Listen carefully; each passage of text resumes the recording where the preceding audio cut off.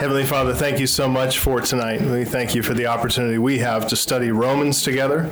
We're grateful for this amazing accomplishment, really, we could say, of the Apostle Paul by the Holy Spirit, but one that is, as he says over and over, he was prevented from going to Rome, and I think what was flooding in his soul was an opportunity to communicate with them, and it just shows you're holding him back and storing up all this truth that he laid out in such a fantastic way that has been so helpful to all of us. We thank you for your wisdom, your good providence, your care. We thank you for this book, and we pray that you'd help us to study it and to learn well from the things we study and to be greatly encouraged. In Jesus' name, amen.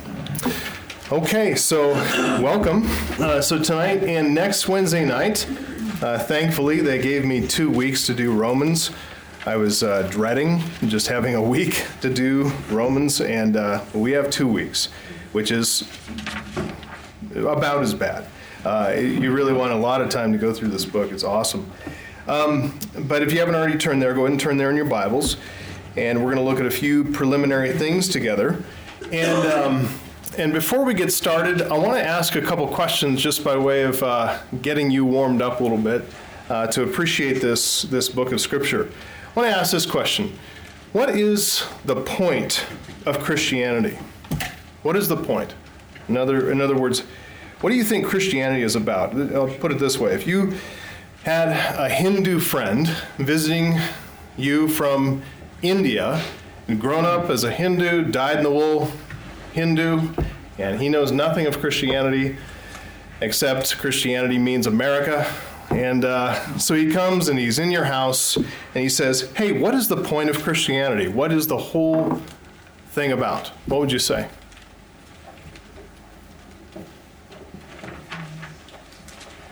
God with us. God with us. He would say, you only have one God with you? In India, we have millions of gods with us. So, God with us. That's the point. That's what Christianity is. Well, that's what it means. That he sent his son to be our Savior. That's okay. One of the points. Okay, good. So you would expound Emmanuel, God with us, that God sent his son to be with us, to bring us to himself. Okay, good. Good. Others, what would you say the point of Christianity is? Yeah, Bruce. Revelation of Jesus Christ. Okay, good. The revelation of Jesus Christ. Excellent. Good. Anybody else? Christy, about to graduate with your MABC. What would you say? With all that study and learning? Counsel. No, I'm just kidding. You would say biblical counseling. Biblical counseling is the point of Christianity. I was going to say the glory of God in Jesus Christ. The glory of God in Jesus Christ. Okay, good. Anybody have something you're burning to say? Well, this group is not burning to say anything tonight, are you? Is this how it's been? We want to know the right answer. You want to know the right answer? I don't think you can leave out the word work. Okay, let me ask this then. Here's something maybe is easier for you to answer. I mean, that wasn't hard for you and a couple of you. That was good. What do you think your average run-of-the-mill evangelical would say Christianity is about? God loves me. God loves me. Okay? God loves me. Is that a true statement? Yes. It is, but that's not what Christianity is about, but that's a true statement, yes. It's not what Christianity is about. That is correct. I'm all of a sudden very disappointed. Because you want God to love you? I do want God to love me, don't you? Yes. Okay. That's interesting. That's a crossroads right there. Yeah, Bruce. I can get saved. I can get saved. Okay. Or God loves you and he has a plan for your life. He has a wonderful plan for your life. Wonderful plan for your life. Yeah, where have we heard that before? All right, good. What about if you were to ask here in America, you're run-of-the-mill pagan or you're run-of-the-mill secularist? What would they say? What would that Hindu find out from a run-of-the-mill secularist? Hey, Joe Scientist or Joe Pagan, what's Christianity about? What would they find out then? Intolerance. Huh? Cuss word. A cuss word. It's just a form of religion. It's a form of religion, okay? Intolerance. Christianity is about And intolerance. rules. Bunch of rules. Rules, regulations, things I can't do, joy-killing fun-killing religious stuff, politicism, it's a political party. Yes. Evangelical is basically a political party in this country. So that's kind of what they'd say. Whatever we've heard and whatever we've been taught or grown up believing, we need to understand what Paul says Christianity is about, don't you think? And there's no better place to find out what Christianity is all about than the book of Romans. I mean, every book of Scripture obviously speaks to this theme, but Romans is a titan among the epistles. It's just got this crowning jewel prominence in the Scripture that highlights all the doctrines so clearly and so, well, divinely woven together, where you can see the story moving from one logical step to another. It's absolutely beautiful. And I want you to look at your handout for a moment, the big 8.5 by 11 one. And would like to review a couple things here, and then I'll ask you another question. If you look at the themes and then those outlines of Romans in which Christianity is explained pretty comprehensively there, we can get a sense of what Christianity is about just by looking at those themes. You can see that first table has the themes on the left side. You can just run down that. The subjects, the themes that are most prominent in Romans, you see there's something about Jew versus Gentile or Israel versus the Greeks. You see those are people groups that feature in Romans, as you know. And moving down the list, you can see gospel, law, sin, wrath, righteousness, faith, salvation, flesh and spirit, death and life. Notice, though, in the next, as you see the theme and in the next box over, how many times those terms are referenced. And notice the terms that are used more than 50 times. You can see law, sin, righteousness, and faith are used more than 50 times, each of them. What is the repetition of those terms, law, sin, righteousness, and faith? What do those themes tell you about the point of Christianity? With those terms in mind, what is Christianity about? Loving God, or loving Christ, or loving God and loving one another. Okay, none of what you said about loving God, loving one another, is explicitly in, what did I say? Law, sin, righteousness, and faith. But you made a connection. What was the why'd you make that connection? Because of what Jesus said. I'm just following what Jesus said there, Pastor. I don't know what you're trying to get me to say, but I just want to follow the Savior. When he said, "Thou shalt love the Lord thy God with all thy heart, with all thy soul, with all thy might, and thy neighbor as you love yourself." Okay, so those two commandments, what do they do? What is the significance of stating those two commandments? Relationship. What's important about them? They summarize all the law and the prophets, right? Okay, so we could say what you just summarized, loving God and loving one another, law. That's the law, right? So that's the law. So again, what do those themes tell you? You're saying that what those themes tell you, or this issue of law, is Christianity is about that command, loving God and loving one another. That's what you're saying. Christy? Well, I guess I'm cheating by looking down at the outlines below, but law and sin is condemnation, and righteousness by faith is justification. Mm-hmm. So we're justified by faith in Christ rather than by keeping the law. Okay. All right. Good. Tim just scratching your ear. Okay. Well, just looking at those terms, it's the problem of sin and the solution of faith. Okay. Problem, sin, solution, faith. Sin Good. defined by law. sin defined by law. And we have righteousness there, which is the result of our faith. So that's the working out of our faith. Okay. So all four, it seems to me, those four speak to relationship issues that we have with God and how those things are spelled out, different ways to look at them. Okay, all right. So if we talk about, that's right. So if we talk about just those four terms, I mean, obviously Romans has a whole lot more here. And even the terms and these themes that are kind of pulled out and highlighted, they have connecting points, okay? We're ripping these out of their context and just talking about them as thematic elements in Romans. But if you just take those four that are so prominent in Romans, each of those terms used more than 50 times, sin and righteousness, law, faith. The term law points, as a matter of necessity, to a lawgiver. It points upward to the presence of an absolute standard that is revealed to us by someone who gave it. There's a being there, a self-sufficient being that is the standard. He is the lawgiver. The term sin points to a holy judge who is evaluating us according to that absolute standard. And sin is then the transgression or the departure from that law that he gave. The term righteousness points to the character of the lawgiver, the revelation of his character in the law, which is righteous, and then the inflexible impartiality of that judge who is going to judge according to righteousness and who's going to judge according to absolute fairness. Now, you've heard the saying before, oh, that's not fair. God is not fair.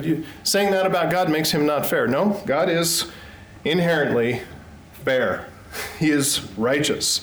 And you want him to be fair, but you also want him to be gracious. All the fairness of God is poured out on Christ. All the righteousness of God poured out on Christ. The justice poured out on Christ. And he grants us mercy and grace.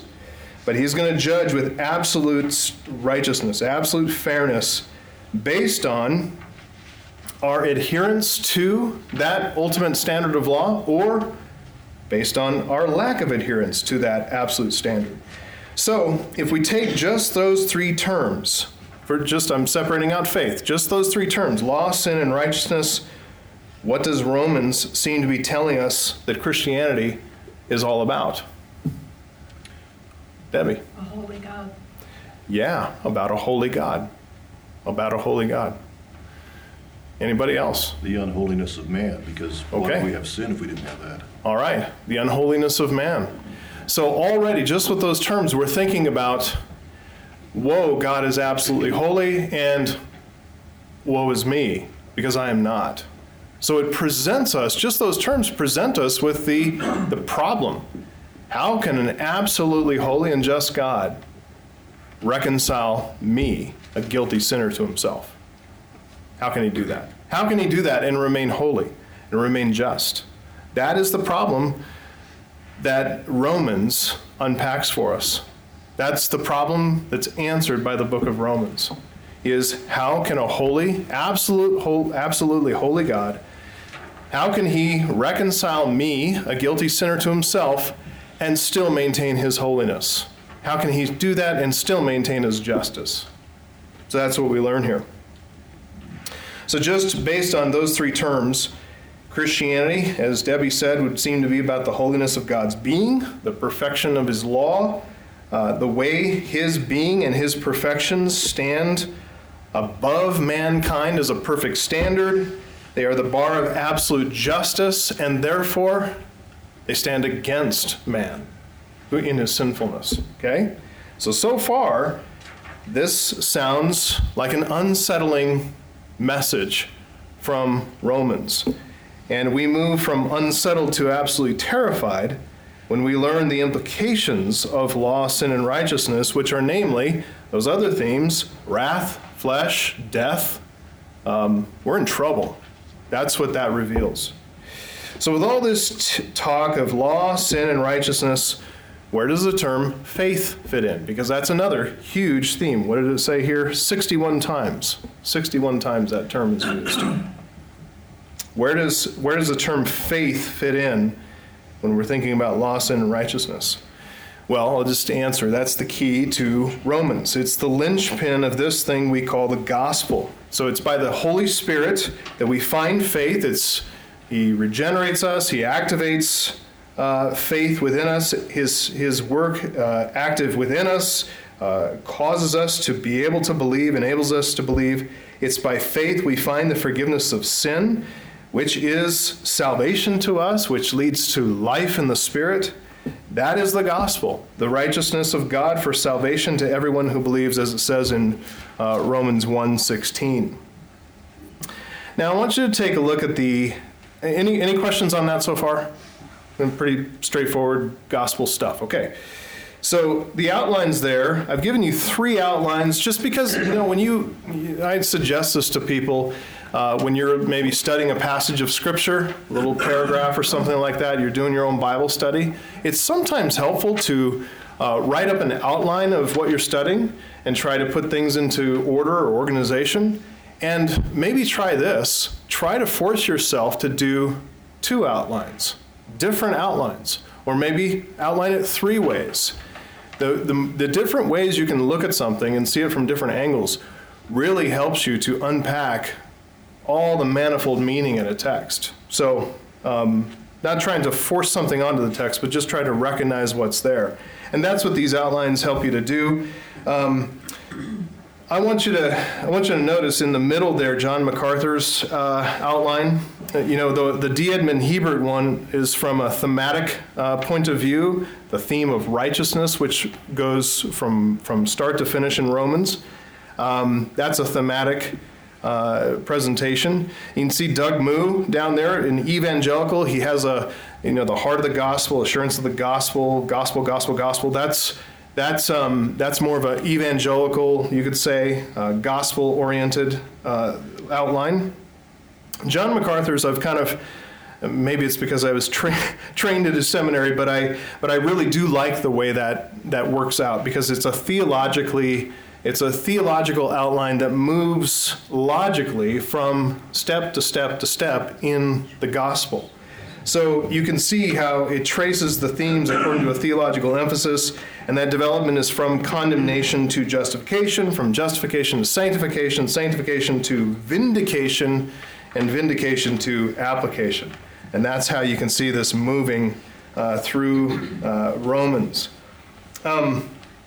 If anybody has a whole lot of extra scripture, little tags or whatever, you can give them to these 2 ladies here. That way you don't have to read a whole lot of scripture. That's not a burden for anybody, is it? All right, good. I'm in the right place, I guess. But at the heart of the theological development, even in John MacArthur's outline there, is this term righteousness. And I would submit to you right from the very start that the point of Christianity, what Christianity is really about, is the righteousness of God. And that means most fundamentally that Christianity is not about man, it is about God. Okay? That's very, very important. What you said about what modern evangelicals today would say, or June said too, God loves you and has a wonderful plan for your life. That is not the point of Christianity. The point of Christianity, most fundamentally, is God-centered. Okay? So Christianity is about the glory of God. That's what Romans reveals. God does not exist to save mankind. That is not his great cosmic role in the sky. It's just to save people. He does do that, but that's not his role. His role is to glorify himself. And he does so through salvation.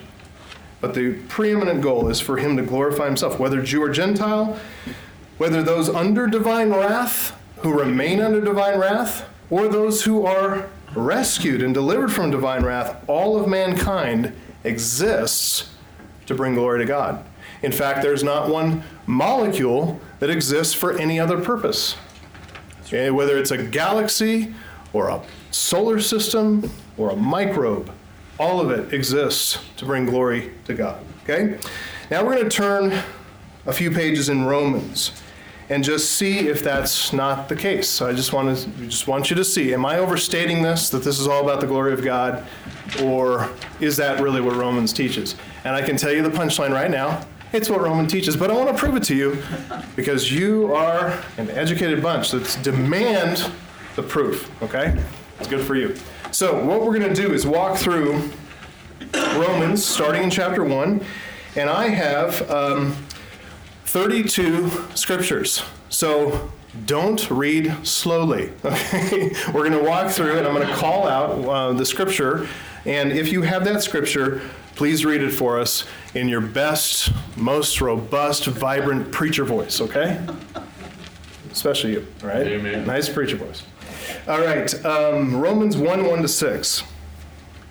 Paul, a servant of Christ Jesus, called to be an apostle, set apart for the gospel of God, which he promised beforehand through his prophets in the Holy Scriptures, concerning his Son, who was descended from David according to the flesh, and was declared to be the Son of God in power according to the Spirit of God, holiness, by his resurrection from the dead, Jesus Christ our Lord, through whom we have received grace and apostleship to bring among the obedience of faith for the sake of his name among all the nations, including you who are called to belong to Jesus Christ. Okay, good. So Paul here, we see him a servant of Christ Jesus. He's called to be an apostle. Called by whom? Jesus. Okay, called by Christ, called by God. He's set apart for the gospel of God. Set apart by whom? God, which somebody promised beforehand through his prophets in the Holy Scripture. Who was that? Well, God. We can walk through here and just see God is the answer. God is the implied subject of all those different verbs, okay? Romans 1:16-17. And if you could, when you read, don't look down into your Bible. Hold it up like a hymnal, okay? And read out so we can get it on the microphone. We want to hear all your beautiful voices. So, For I am not ashamed of the gospel of Christ, for it is the power of God for salvation to everyone who believes, to the Jew first and also the Greek. For in it the righteousness of God is revealed from faith to faith. It is written, the righteous shall live by faith. okay, thank you. That was so clear. I'm not ashamed of the gospel. Why isn't he ashamed of the gospel? Because it's divine power. It's divine power. It's all about God and his power. And in the gospel, what is revealed? The righteousness of God. It's divine righteousness that we see here. Again, it's all about God. Romans 1, and there's two texts here, 18 and 21. So don't read 18 through 21, just 18 and 21. For the wrath of God is revealed from heaven against all ungodliness and unrighteousness of men, who suppress the truth in unrighteousness. Because although they knew God, they did not glorify him as God, nor were thankful, but became futile in their thoughts, and their foolish hearts were darkened. Okay, so once again we see this is about the glory of God, and notice that the wrath of God is revealed. Is that bringing glory to God? Yes. Wrath, when his wrath is revealed, we see something of him, don't we? We see his justice, his anger. We see things about him that actually, frankly, terrify us. But it's the outbreaking of his holiness toward that which is unholy. It's the wrath of God that's revealed. That is the glory of God. We see over here in verse 21, although they knew God, they didn't honor him as God. And get this, they didn't give thanks. Teach that to your kids growing up. Unthankful hearts bring on the wrath of God. That's a big deal to God.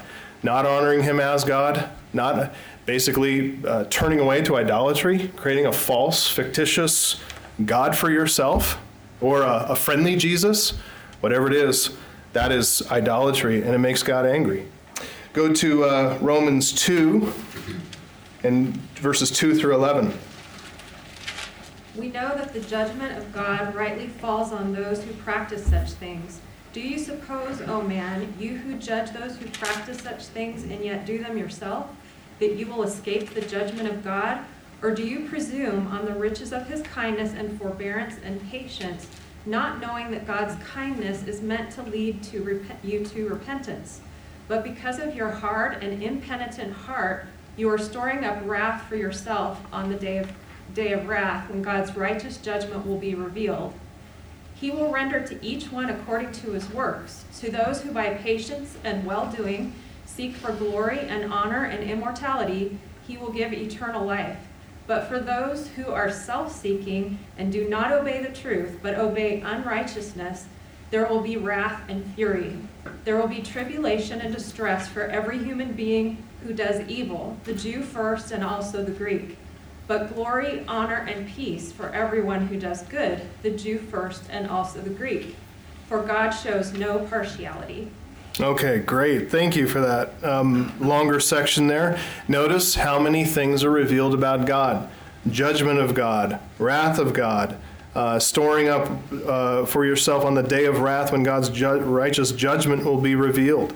And then you see the impartial nature of God's judgment. All of this is revealing God, telling us what he's like, telling us who he is. Now, so far, we skipped over it, but chapter 1, from what, I can't remember who read that. It was at Allie?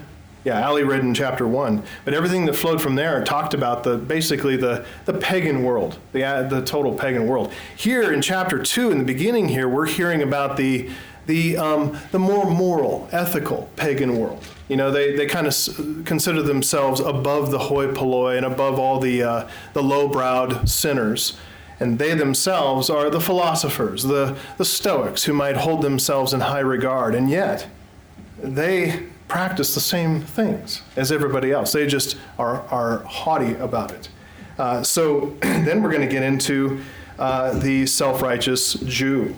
And that's in the next section. Who's got Romans 2:23-24? I've got it. You who boast in the law dishonor God by breaking the law. For as it is written, the name of God is blasphemed among the Gentiles because of you. Okay, so this is just kind of rounding out the section and basically saying these Jews who took pride in their Jewishness, they thought of themselves as higher than not just the lowbrow pagans, but the highbrow pagans too. They thought of themselves as the upper crust of all humanity because they were favored by God with the law and the prophets and the covenants and the promises and everything else. And so they looked down on them. And yet it says here, he goes through the whole thing and points out Jewish hypocrisy, that they don't actually keep the law that they say that defines them as a people. You who boast in the law, you dishonor God by breaking the law. And then get this, the name of God is blasphemed among the Gentiles because of you. What are we learning in the Lord's Prayer? Hallowed be thy name. God's name, that name is that which stands for all that God is. All of God's attributes are included in that Yahweh. And the name of God is blasphemed. That's a big deal to take his name in vain. It's one of the commandments. Okay? So, Romans 3:4-6. May it never be. Rather, let God be found true, though every man be found a liar. As it is written, that you may be justified in your words and prevail when you are judged. But if your unrighteousness demonstrates the righteousness of God, what shall we say? The God who inflicts wrath is not unrighteous, is he? I am speaking in human terms. May it never be, for otherwise, how will God judge the world? Okay, so there we see what is vindicated here, what's on display, the truthfulness of God. That he is absolutely true, and because he's true, let God be true. Everyone else is maybe a liar. Let God be true. And why is he? What is the issue in his truthfulness? We can count on his judgment being just. We can count on his righteousness being faithful, unchanging. So again, it's all about the revelation of God. Romans 3:19-20. This is coming after a whole bunch of texts pulled from the Old Testament to condemn the entire humanity. What do we see in Romans 3:19-20? Now we know that whatever the law says, it speaks to those who are under the law, so that every mouth may be stopped, and the whole world may be held accountable to God. For by works of the law, no human being will be justified in his sight, since through the law comes the knowledge of sin. Okay, so everyone here remanded under the law, remanded under sin. Every mouth stopped. Nobody smarting off to God, because God is holy, he is absolute, he is sovereign. No one justified in his sight by their works because they cannot work their way into righteousness before God. Once they have sinned, once they've transgressed, that whole thing is broken. Humpty Dumpty has fallen off the wall. There's no putting him back together again. and everybody is underneath God's wrath and in need of his grace. That's the point. Okay, read who's got 3:21 to 26. Hey. But now the righteousness of God has been manifested apart from the law, although the law and the prophets bear witness to it. The righteousness of God through faith in Jesus Christ for all to believe. For there is no distinction, for all have sinned and fall short of the glory of God, and are justified by his grace as a gift through the redemption that is in Christ Jesus, whom God put forward as a propitiation by his blood to be received by faith. This was to show God's righteousness, because in his divine forbearance he had passed over former sins. It was to show his righteousness at the present time, so that he might be just and the justifier of the one who has faith in Jesus. So once again, we see that this whole plan of remanding the entire human race underneath sin and wrath and judgment is in order that God's wisdom and his true righteousness, his patience, his forbearance, all of this grace is seen in him. So we find again that this is, even our salvation is all about him. It's all about glorifying him. So this whole section from Romans 1:18 to 3:20, it shows that Jew and Gentile, all of us are alike under sin and wrath, and the focus is all on God. It's on his righteousness, it's on his wrath, which glorifies him. And then when Paul gets to the basis for the gospel, which is that satisfaction of God's anger toward us by the blood of Jesus Christ, that's the basis for God justifying us guilty sinners. That also shows the righteousness of God. It shows the wisdom of God. It shows the amazing intellect of God, that he can solve, he can untie, he can basically cut the Gordian knot, right? How can God be just and justify a sinner who's deserving of judgment and still maintain his justice? Oh, his wrath was satisfied, fully satisfied in Jesus Christ, propitiated in Christ. And now we see this revelation of Jesus Christ coming into full focus, and we say, it's all about his wisdom. It's all about his amazing intellect. It's all about his glory. That's what this is about. Okay? Let's look at the next section. Chapters 4 and following, Paul is going to get into the Old Testament, talk about Abraham, talk about David, and he's basically making the case that, look, Jews, I know you tried to find righteousness in the law and try to work this out on your own effort, even though you can't do that. Even Abraham didn't do that. Abraham was not called righteous before God on the basis of his law keeping. Rather, it was on the basis of his believing. It was on the basis of faith. He trusted. Okay, so let's look at Romans 4, 5 to 8. And to the one who does not work, but trusts him who justifies the ungodly, his faith is counted as righteousness. Just as David also speaks of the blessing of the one to whom God counts righteousness apart from works.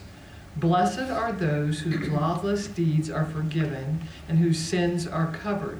Blessed is the man against whom the Lord will not count his sin. I should have had you start at verse 3. What does the scripture say? Abraham believed God, it was counted or reckoned to him as righteousness. You could use the word imputed to him as righteousness. To the one who works, his wages are not counted as a gift, but as his due. I mean, who goes to work? And when you get a paycheck from your boss, you say, oh, thank you for this really wonderful gift. No, you say, about time. Hey, wait a minute, you forgot you moved the decimal in the wrong place. I worked a lot more hours than that. Because that's your wage. That's what you earn. So if you work, your wage is not counted as a gift, but as your due. But to the one who doesn't work but believes, faith counted as righteousness. And David also speaks of that blessing. Again, God is glorified in here because he is the one who forgives sin. He's the one who holds wrath over the guilty sinner, which causes us to honor him. And he also removes wrath. He removes that cause for fear from us, which is, again, causing us to honor and worship him. It's all about God. It's all about his glory. Go to the next one, Romans 4:17-21. As it is written, I have made you the father of many nations, in the presence of the God in whom he believed, who gives life to the dead and calls into existence the things that do not exist. In hope he believed against hope, that he should become the father of many nations, as he had been told. So shall your offspring be. He did not weaken in faith when he considered his own body, which was as good as dead, since he was about 100 years old. Or when he considered the barrenness of Sarah's womb. No unbelief made him waver concerning the promise of God, but he grew strong in his faith as he gave glory to God, fully convinced that God was able to do what he had promised. That is the essence of faith, being fully convinced that God is able to do exactly as he's promised, no matter how impossible it seems. Like a 100-year-old man and woman having a baby. So here it says here, this is the glory of God again in the gospel. This is the glory of God that is made manifest by our believing when we're giving glory to God who gives life to the dead. That's incredible power. And he calls into existence things that do not exist, like when he called the world into being. So the salvation of every single sinner, the fulfillment of every promise, the bringing life from the dead, this brings glory to God. It's all about God's glory. Romans 5:8, another pointing to the glory of God. But God shows his love for us, and that while we're still sinners, Christ died for us. What's on display there? The love of God. The love of God is on display. Okay, Romans 6:11-14. So you also must consider yourselves dead to sin and alive to God in Christ Jesus. Let not sin, therefore, reign in your mortal body to make you obey its passions. Do not present your members to sin as instruments for unrighteousness, but present yourselves to God as those who have been brought from death to life, and your members to God as instruments for righteousness. For sin will have no dominion over you, since you are not under law, but under grace. Okay, here we're talking about the implications of the gospel on someone who is truly a Christian. They are no longer enslaved to a death-resulting sin, but rather they are enslaved to a new master, this God who gives life from the dead and actually produces works in them that lead to life. Why is that important? Because it demonstrates the transforming power, again, of whom? Of God. Of God, in a very real way. So it's one thing to profess, I have been rescued from divine wrath. It's another thing to demonstrate a power that shows that kind of rescue from death and wrath and sin. Okay? Romans 6:20-23. You were slaves of sin, you were free in regard to righteousness. But what fruit were you getting at that time from the things of which you are now ashamed? For the end of those things is death. But now that you have been set free from sin and have become slaves of God, the fruit you get leads to satisfaction and is in eternal life. For the wages of sin is death, but the free gift of God is eternal life in Christ Jesus our Lord. Okay, thank you. So what is this revealing about God? What is this? What is revealed about God? What is he like here? What is he compared to? Let me give you a big hint. Using slave language. He is slave master. He's our slave master. And what is this slave master doing with his slaves? He is producing works of eternal life in us, works of sanctification, which have at their end eternal life. It's a free gift of God, and he's working it out through us and in us. What does that say about the character of the slave master? Kindness, grace, power, right? Resource. never-ending supply. Go to Romans 7:4. Likewise, my brothers, you also have died to the law through the body of Christ, so that you may belong to another, to him who has been raised from the dead, in order that we may bear fruit for God. Okay, once again, bearing fruit for God. If we bear fruit for God, what does that give glory to? It gives glory to the one who has the power, who energizes all that fruit. We're bringing glory to him. This is all about his glory. Romans 7:12. So the law is holy, and the commandment is holy, and righteous, and good. Okay, once again, going back to God as the lawgiver. He is, if the law is holy, and the commandment holy, righteous, and good, what does it say about the one who gave that commandment and that law? Okay, reflects on him. Romans 7:24-25. Wretched man that I am, who will deliver me from this body of death? Thanks be to God through Jesus Christ our Lord. So then, I myself serve the law of God with my mind, but with my flesh I serve the law of sin. There's pointing out our own wretchedness, and the fact that he would draw us near is just another demonstration of such compassion, such mercy, such grace on his part, and power, because he has completely changed us, and we are set free from the law of sin, the law of death, and we are now enslaved to God to serve him. So thanks be to God through Jesus Christ our Lord. Again, that's the gospel. One more in this little section, I'll make a comment here. I've been making comments, sorry. Summary comment, Romans 8:1-4. Therefore, there is now no condemnation for those who are in Christ Jesus, because through Christ Jesus, the law of the Spirit of life set me free from the law of sin and death. For what the law was powerless to do, in that it was weakened by the sinful nature, God did by sending his own Son in the likeness of sinful man to be a sin offering. And so he condemned sin in sinful man, in order that the righteous requirements of the law might be fully met in us, who do not live according to the sinful nature, but according to the Spirit.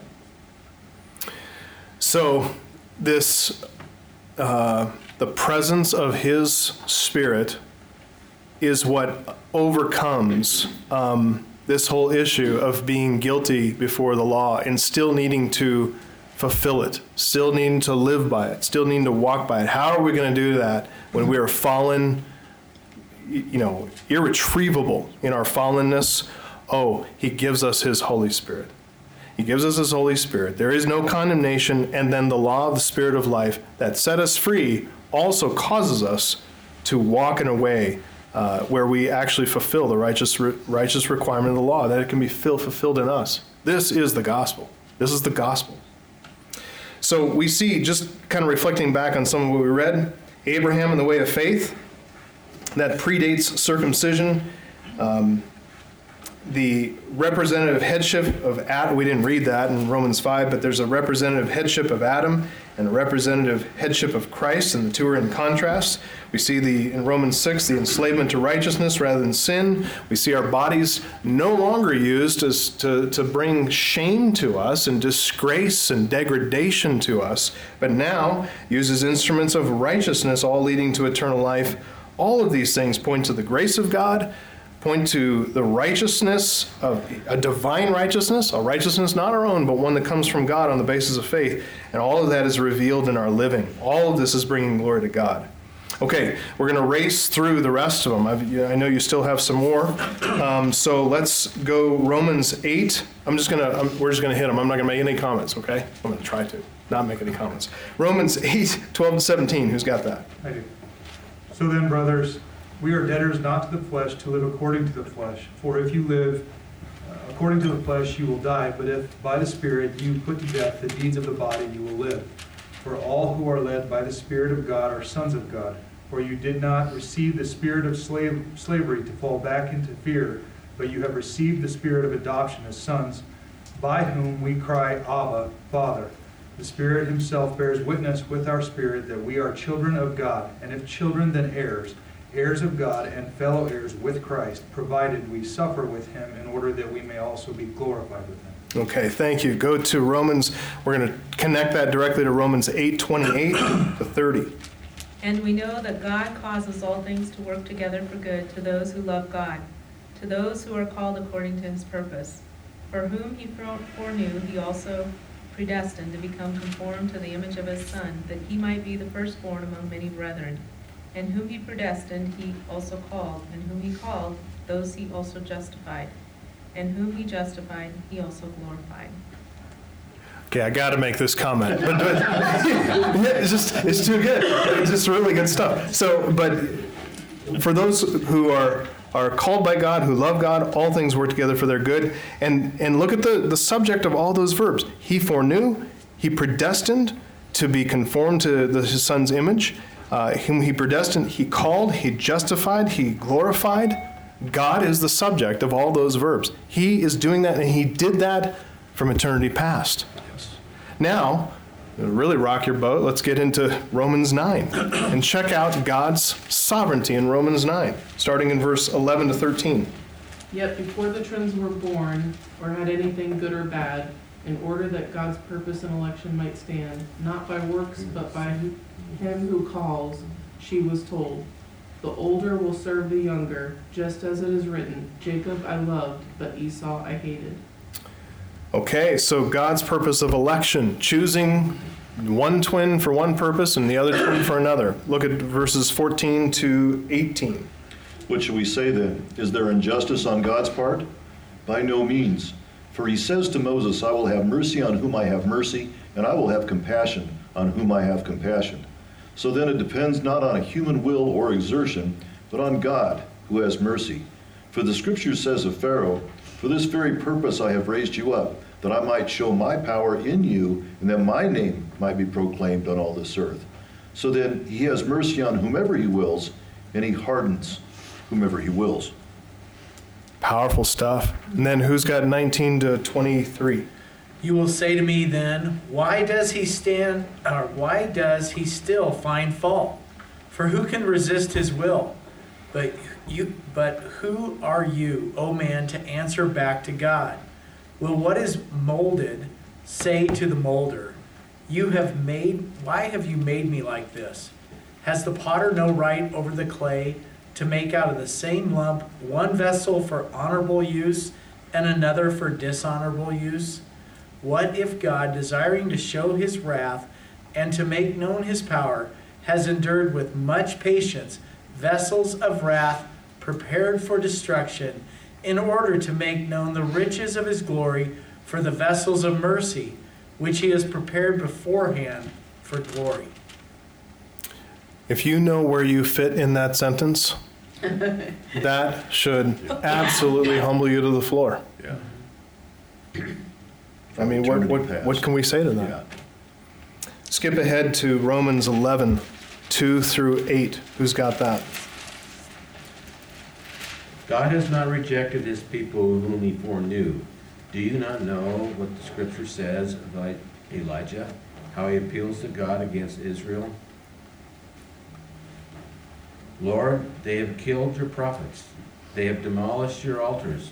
I am alone and am left, and they seek my life. But what is God's reply to him?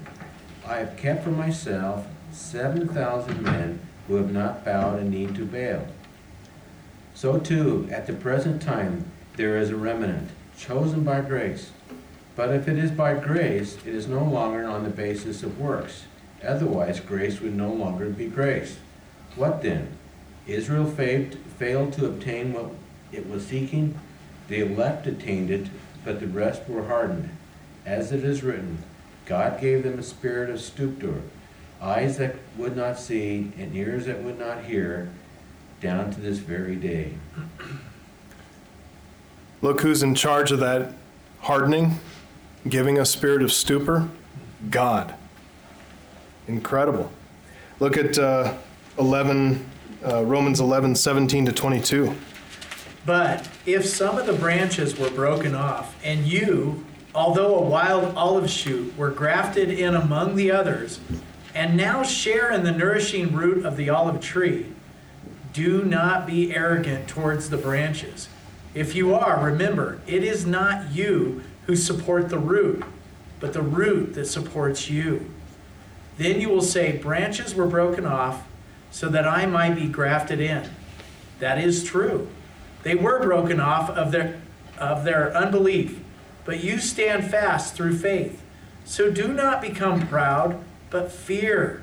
For if God did not spare the natural branches, neither will he spare you. Note then the kindness and severity of God. Severity to those who have fallen, but God's kindness to you, provided you continue in kindness. Otherwise, you too will be cut off. There's one more passage in this chapter I wanted to be read, but let me just say this. This whole thing, what we've seen in Romans 9, you see it in Romans 10 too, but also Romans 11. This is such a strong assertion of divine sovereignty and divine freedom. His sovereignty and his freedom are restrained and directed only by the relentless and inexorable or unstoppable pursuit by God of his own glory. He will pursue his own glory, and that's what you see from Romans 9, 10. That's what you see from Romans 1:1. But all the way through what we've read is God pursuing his own glory. That is what he is about. That is what Christianity is about. So Paul here, you can see, he is not at all timid about pressing God's right to choose, God's right to elect, God's right to decide, to decree, to harden, to show mercy and compassion. Whatever he wants to do, he is absolutely free. We call it the potter's freedom. The potter has a right. He has a freedom to do whatever he wants out of that clay. And get this, the clay he's working with, unregenerate humanity. It's all the same unregenerate stuff. And so some he lets go, others he forms into vessels demonstrating his mercy. That should humble every single one of us. But truly, we need to see God is sovereign and we are not. God is completely free, and it's a freedom that's defined by the pursuit of his own glory and purpose. That's what true freedom is to glorify God.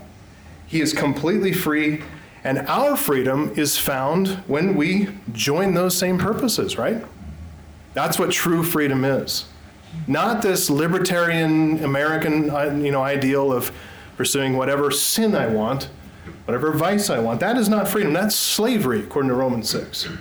Freedom is following God in his freedom. And God in his freedom, what does he do? Pursues all his own glory. So if we're going to be free, we're going to pursue his glory. Awesome stuff. So we say at the end of it, who's got Romans 11:30-36? Just as you were at one time disobedient to God, but now have received mercy because of their disobedience, so they too have been disobedient in order that by mercy shown to you, they also may now receive mercy. For God has consigned all to disobedience, that he may have mercy on all. Oh, the depth of the riches and wisdom and knowledge of God. How unsearchable are his judgments, and how inscrutable his ways. For who has known the mind of the Lord? Or who has been his counselor? Or who has given a gift to him, that he might be repaid? For from him and through him and to him are all things. To him be glory forever. Amen. And amen. When it says there in verse 32 that God has consigned all to disobedience, do we understand that? That Jew and Gentile alike. Whether lowbrow Gentile, rolling around in the muck, or highbrow Gentile, in the universities with a lot of degrees and all that. Or the Jews who think of themselves as much higher than all of that kind of humanity. All of them consigned to disobedience, right? The Gentiles consigned to disobedience because they didn't have the law. They were outside the law, the prophets. They were outside the promises. They were ignorant pagans. They had nothing. Their own philosophers. The best their own philosophers could do was just bump up against something that Moses taught. And then they quickly drifted away.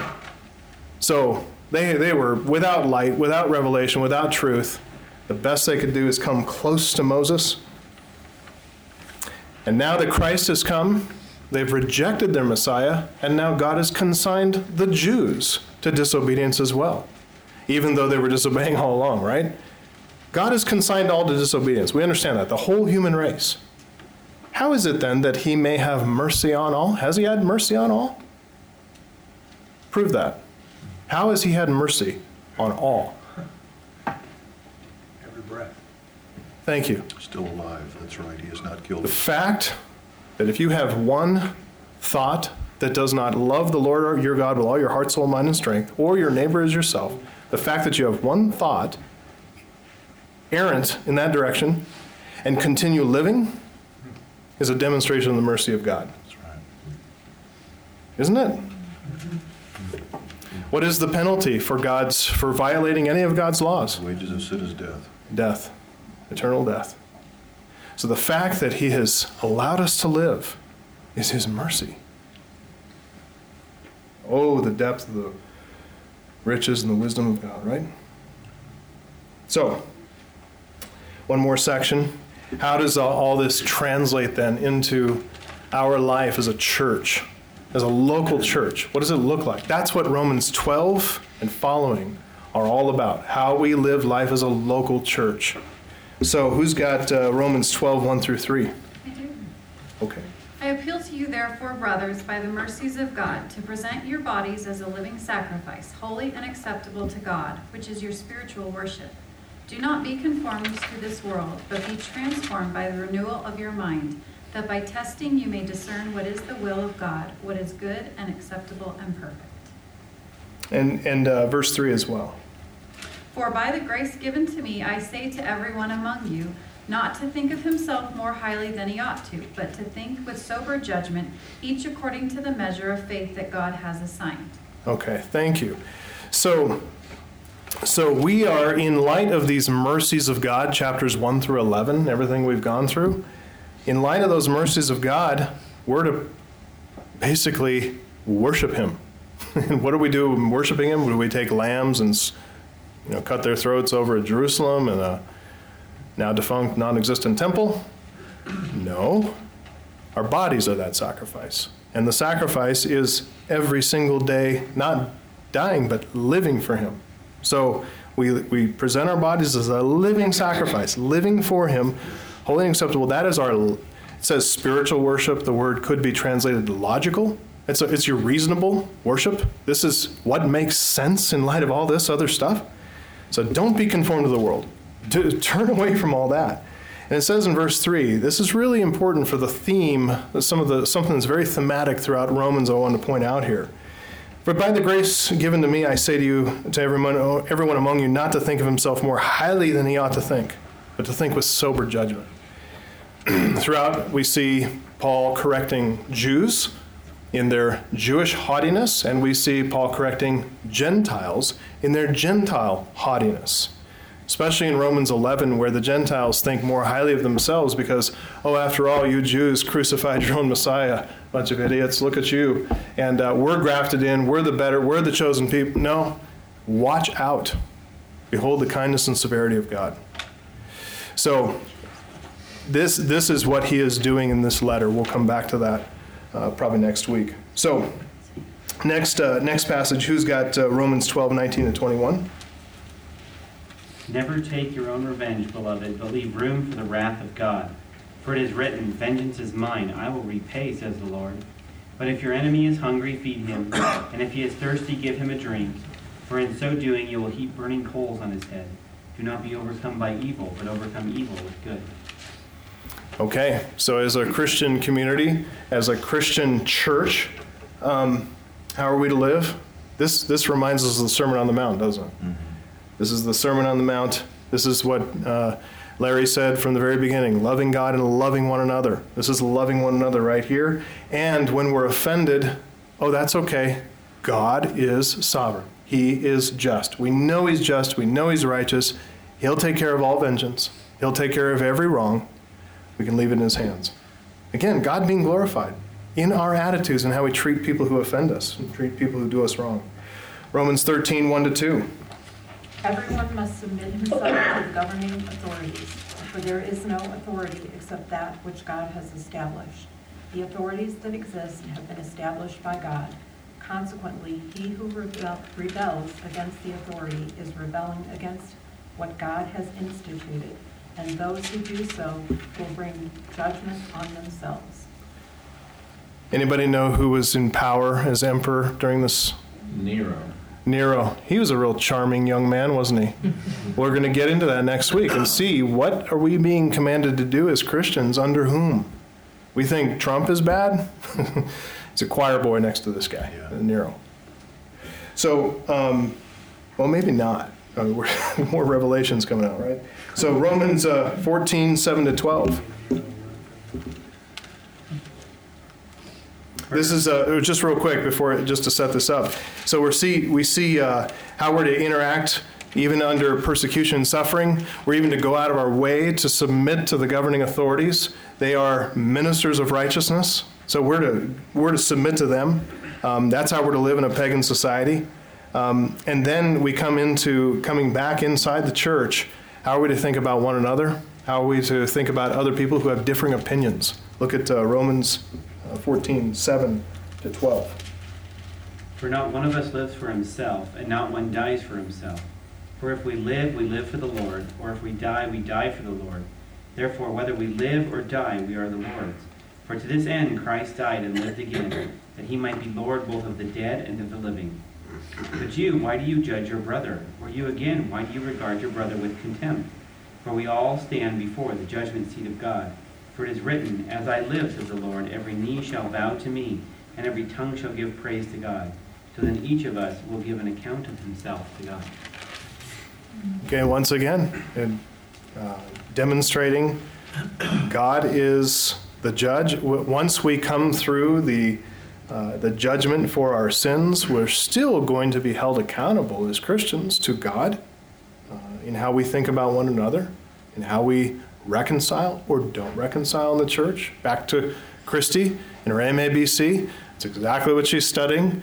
She's finally going to learn how to reconcile with people, and we're waiting for her to do that. No, but that's exactly what she's studying is getting down into those really difficult issues and exposing how people have held bitterness or anger, or and exposing that, helping people to repent of those sins and to walk in a new heart of righteousness and repentance and reconciliation. That's all this right here. Okay, go to Romans 15, 5 to 7. May the God of endurance and encouragement grant you to live in such harmony with one another in accord with Christ Jesus, that together you may with one voice glorify the God and Father of our Lord Jesus Christ. Therefore, welcome one another as Christ has welcomed you for the glory of God. A lot of glory of God in that. Mm-hmm. Absolutely. And I love here where it says, may the God of endurance and encouragement. Well, we've been hearing about law, righteousness, judgment, wrath, terrifying, and now look where we are in his favor. He is now that God who calls it here the God of endurance. Why is God the God of endurance? Because he never wears out. Because he is eternal. There's no end to his endurance. There's no end to his perfections. And so he's the one who's supporting us and bolstering us and strengthening us. He's encouraging us. He's given us power and strength. He's granting us to live in harmony with one another in accord with Christ. And all of us, one voice, unified, in harmony, glorifying God, bringing glory to God. Okay? Romans 15, 14 to 16. I myself am satisfied about you, my brothers, that you yourselves are full of goodness, filled with all knowledge, and able to instruct one another. But on some points I have written to you very boldly by way of reminder, because of the grace of God given to me, to be a minister of Christ Jesus to the Gentiles in the priestly service of the gospel of God, so that the offering of the Gentiles may be acceptable, sanctified by the Holy Spirit.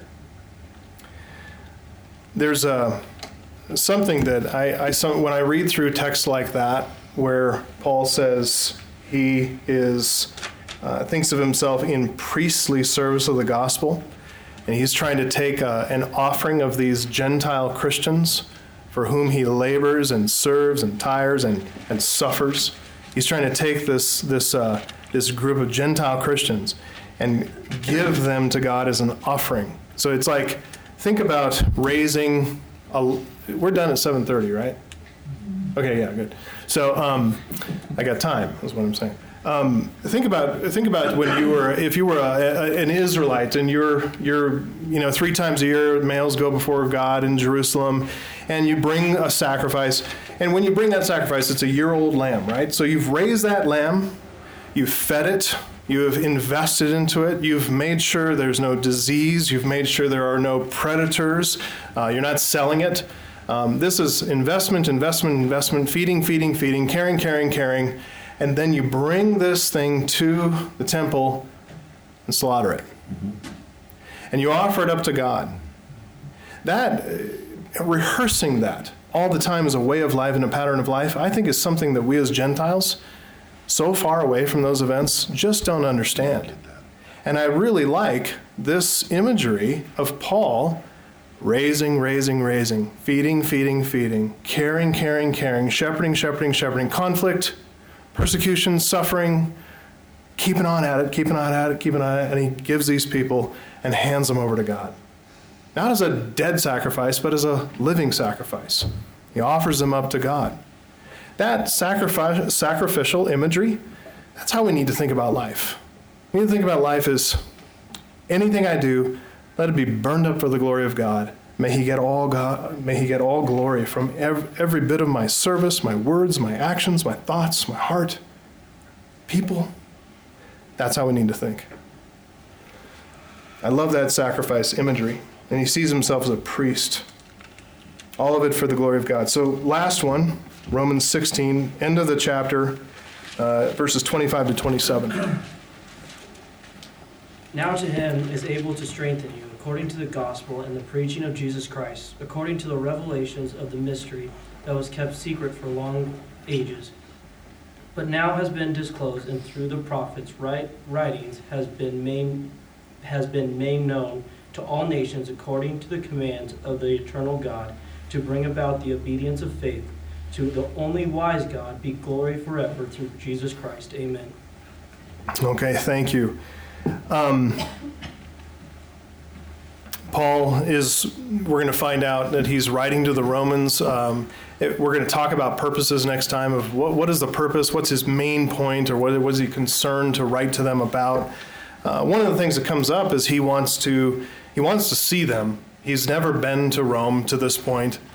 He wants to be them for mutual edification, that he can help them, bless them. He's blessing them through this letter, but he wants to bless them in person through his giftedness and give to them and have them encourage him as well. And then he wants to be sent on to Spain. He wants to go all the way to Spain to take the gospel there. And something that you can see here is what he's rejoicing that this glory of God isn't just being kept bottled up in Jerusalem. It's not being kept bottled up in Antioch, which is the church he was sent out from, or even in Asia Minor, or in Corinth and Athens, but it's going all the way to Rome, and it's going further. It's going to extend out into Spain, basically covering Europe.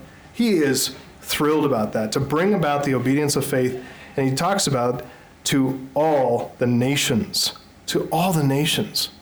He is so excited to see God glorified among people who don't know him at all. That's the heart of a Christian right there. That's the heart that we need to have. And that's what this book is all about.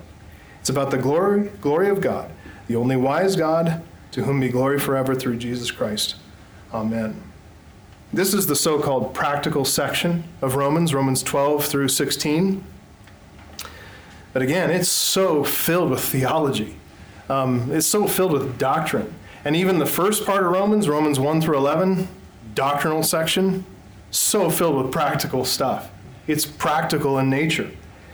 All of it, the whole book from cover to cover, attests to the God-glorifying nature of this book of Christianity. Here, Romans 12 through 16, this is all about God's God-glorifying behavior in local churches, and the local churches are to engage in. And all of it redounds to the glory of the only wise God. I hope you can see, just based on that little survey we've done, that the consistent and comprehensive testimony of Romans is that Christianity is about God. It's about glorifying God. It's about making Him known. The reason that I've taken time to highlight this, very simple point, is because, like you, I have in my head favorite passages in Romans. And I've got my head littered with little texts, cherry-picked from their context. And I use them for certain things that I, some apologetic, strong stuff in Romans 1, and justification theology in Romans 3 and 4. And I think we all do that. And we tend to chop Romans up. We don't see the entire flow and the thread and the theme that flows all the way through about this being God glorifying. And one of the ways I've seen that done is in this Romans being used as a roadmap to salvation. And to be sure, Romans teaches us the way of salvation. We need to see that salvation in light of a larger purpose of God to bring all glory to Himself.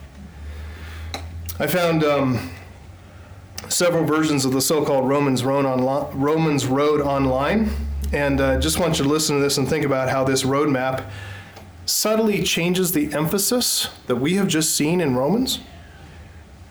So here's, quote, walking down the Romans road to salvation. Because of our sin, we are separated from God. And then it quotes Romans 3:23, for all have sinned and fallen short of the glory of God. First step on the Romans road, right? What's the next step? The penalty for our sin is death. Romans 6:23, for the wages of sin is death, but the gift of God is eternal life in Jesus Christ our Lord. What's the next step? Romans 5:8. But God demonstrates His love toward us, that while we were yet sinners, Christ died for us. And the headline there is, the penalty for our sin was paid by Jesus Christ. Okay? So far we've got, because of our sin, we're separated from God. I would say because of our sin, there's a whole lot more wrong than separation, but at least that. It's true. The penalty for our sin is death. True. The penalty for our sin was paid by Jesus Christ, if you believe. Next one, if we repent of our sin, then confess and trust Jesus Christ as our Lord and Savior, we will be saved from our sins. And then these two verses, Romans 10:13, for whoever calls on the name of the Lord shall be saved. Romans 10:9 and 10, if you confess with your mouth the Lord Jesus and believe in your heart that God raised Him from the dead, you will be saved. For with the heart one believes unto righteousness, and with the mouth confession is made unto salvation. I will grant that that is a better gospel presentation than many that I have seen, okay?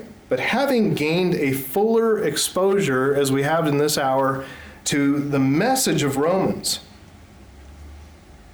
what does that sound like to the average American? That Romans road. That it's all about me. Yeah. Then the problem is fixed, so don't worry about it.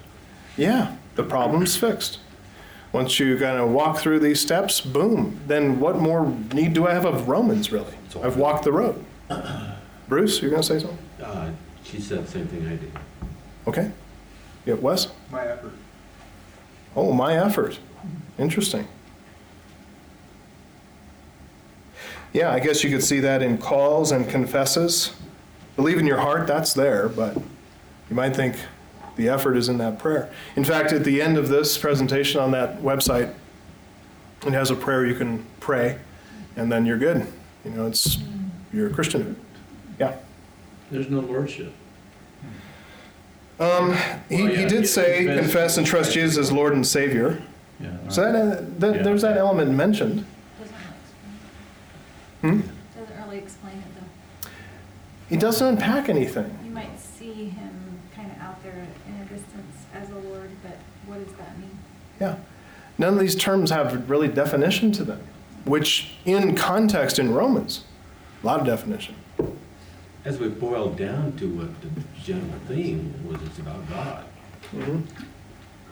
And verses where we see it's more about me, but really it's about God and His sovereign purpose. Right. Christy? That's what I was going to say, that it's just a plucking out of all the man-centered kind of the verses that are about us, and Right. it doesn't give you the context, which is God. Yeah, and I would say, to be fair, I think that they're, well, it's like what we talked about Sunday night. They're being minimalistic. They're minimalizing the gospel down to these kind of something I can package and easily memorize and take door to door, or hit on a campus or on a street corner or whatever. And if I have this script in my head, I can be faithful and they can get saved and the deal's done. That's kind of how we've tended to think about evangelism. When evangelism really, according to the Apostle Paul, reasoning daily in the school of Tyrannus. He was wrestling, he was talking, he was preaching. There's an argument being made. There's a lot of interaction going on. Nick? I was just thinking, it's kind of, to the world, it would kind of sound like a religious version of psychology. Like it's about fixing me and my problems, but religiously. Mm-hmm. I think the difference between that and what you just unpacked about God's glory is that with God's glory, if you start with that, kind of like in the presuppositional approach, you elevate God and demote the sinner, and they start out with a humble view of themselves, right, and a recognition of how far they fall short. Yeah. Well said. That's right. Yeah. Chuck? It doesn't seem to, well, it seems kind of incomplete. I mean, I've used the Romans Road, not probably a lot of folks around here have used that. And it has its merits. Just based on what you took us through in all the scriptures, giving us that larger perspective, the life afterwards. And this may be getting into discipleship versus salvation, but it's the idea of church life. Yeah. Church life, that's completely missing from that. But, that perspective that you've given us isn't quite there because it's not designed to be there, probably just that nutshell thing. Yeah, that's right. So that presentation, and we could add a number of presentations to that, just sounds like a way to get out of some kind of trouble that you're in. Sin's bad or something, and I need to I gotta get out of this fix I'm in. But the case for the prosecution against us in that presentation is pretty brief. Very hard to feel much conviction from that presentation. You kind of accept the fact that you're a sinner in a very minimalistic, flippant way, and there's just not a whole lot to really be troubled over, unless you really have a good background that can interpret all those terms. But it sounds like a way to get us out of some kind of trouble and get us salvation. And according to the presentation, the verses are cherry-picked from their context. And Christianity here sounds like it's all about saving me, which is kind of what Gary said, that if you ask the run-of-the-mill evangelical, that's what they think Christianity is about. It's about me getting to heaven. It's about me being saved. It's about me. I mean, fill it with whatever religious, righteous terms you want to. Still, me is at the center of a lot of what people think. And so we need to realize that the message of Romans is all about the glory of God. It's all about God's righteousness in all of his ways. Even in our salvation, as precious as that is to us, it is an outworking of divine righteousness, and it's intended to draw wisdom draw attention to the wisdom and the glory of God. So whether it's in the condemnation of guilty sinners, or in the salvation and sanctification of redeemed sinners, whether it's in the purposes of God revealed in his eternal decree, or in the providential outworking of that decree in consigning all under disobedience, first the Gentiles and then the Jews, and then most immediately, whether it's for the churches in Rome, in the purposes of church unity through love and service, through submission and sanctification, all of that going on in local church life, the whole of Romans reveals that Christianity is God-centered, not man-centered. It's about the glory of God, and we find glory only if we are found in Christ. That's what Romans is about. I just wanted to, with this first week, set that as a baseline for talking about Romans next week and getting into the details of it. Got all kinds of stuff here to ask. I'll just ask you real quick since I've got a couple of minutes and I can't get through this packet of material. anybody know which apostle planted the church in Rome? Peter. Peter. Anybody want to propose a different apostle? Wasn't it the couple that was friends of Paul? I can't remember the name. Apollos and What was that? Aquila and Yeah, Aquila and Priscilla. Aquila and Priscilla? Were they apostles? no. That's the trouble. So They weren't maybe apostles. That's my boy right there. Yeah? Starting to add more apostles. Gotta talk to him. 14, weren't there? Indirectly Paul, I guess. Was it John? So Paul through apostolic emissaries. Oh, getting a little more tricky with your answer. Try to dig yourself out of a hole. No, actually, there's not. It is commonly thought that Peter was the, mistakenly thought that Peter was the apostle who planted the church in Rome. It was thought that maybe he went to Rome prior to, but he is in Jerusalem in AD 49, and he's going to be there for a while. He's going to be there because that's the Jerusalem Council, AD 50, and he's going to be there for quite some time. He did not make it to Rome, and we can't find really any evidence of that. But the Roman Catholic Church would love us to think that Peter got there, planted, so. I thought that's where he was crucified upside down, was in Rome. So the tradition, the very strong tradition, and we do believe that both Peter and Paul martyred in Rome, but that says nothing about the founding of the church in Rome. Which is interesting when you think about a significant city like Rome and no apostolic planting or founding of the church there. In God's providence, he wanted to make sure his success of his gospel was not tied to imperial wealth or power. That's how I look at that. In his providence, just wisely bypassed Rome and let that church be planted by slaves and Jews who, well, we'll talk about that. Jews who were fleeing because of the persecution. Yeah. And then Paul did make it there, but he made it there as a prisoner of Rome. That was his first visit. Yeah. House arrest. Isn't that cool? Yeah. Pretty good stuff. And there's so much good stuff to get to. If you want to stay till 9, we can do that. I should probably close in prayer, since Lori's laughing at me. Heavenly Father, thank you so much for the survey we've gotten in the book of Romans, and we are so incredibly humbled before your grace and mercy. There is no reason in and of ourselves that you would find us acceptable, attractive. Romans 5 says that it was while we were yet sinners that Christ died for us. It's while we were in rebellion to you as enemies. We were actually pointing the guns in your direction in our rebellion. And when we were the furthest from you, you sent Christ to rescue us.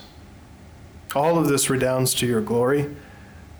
As we see your incredible wisdom in the profundity of the gospel, that you can remain holy and just and righteous and grant us righteousness, having forgiven all of our sin in the propitiatory sacrifice of Jesus Christ on the cross.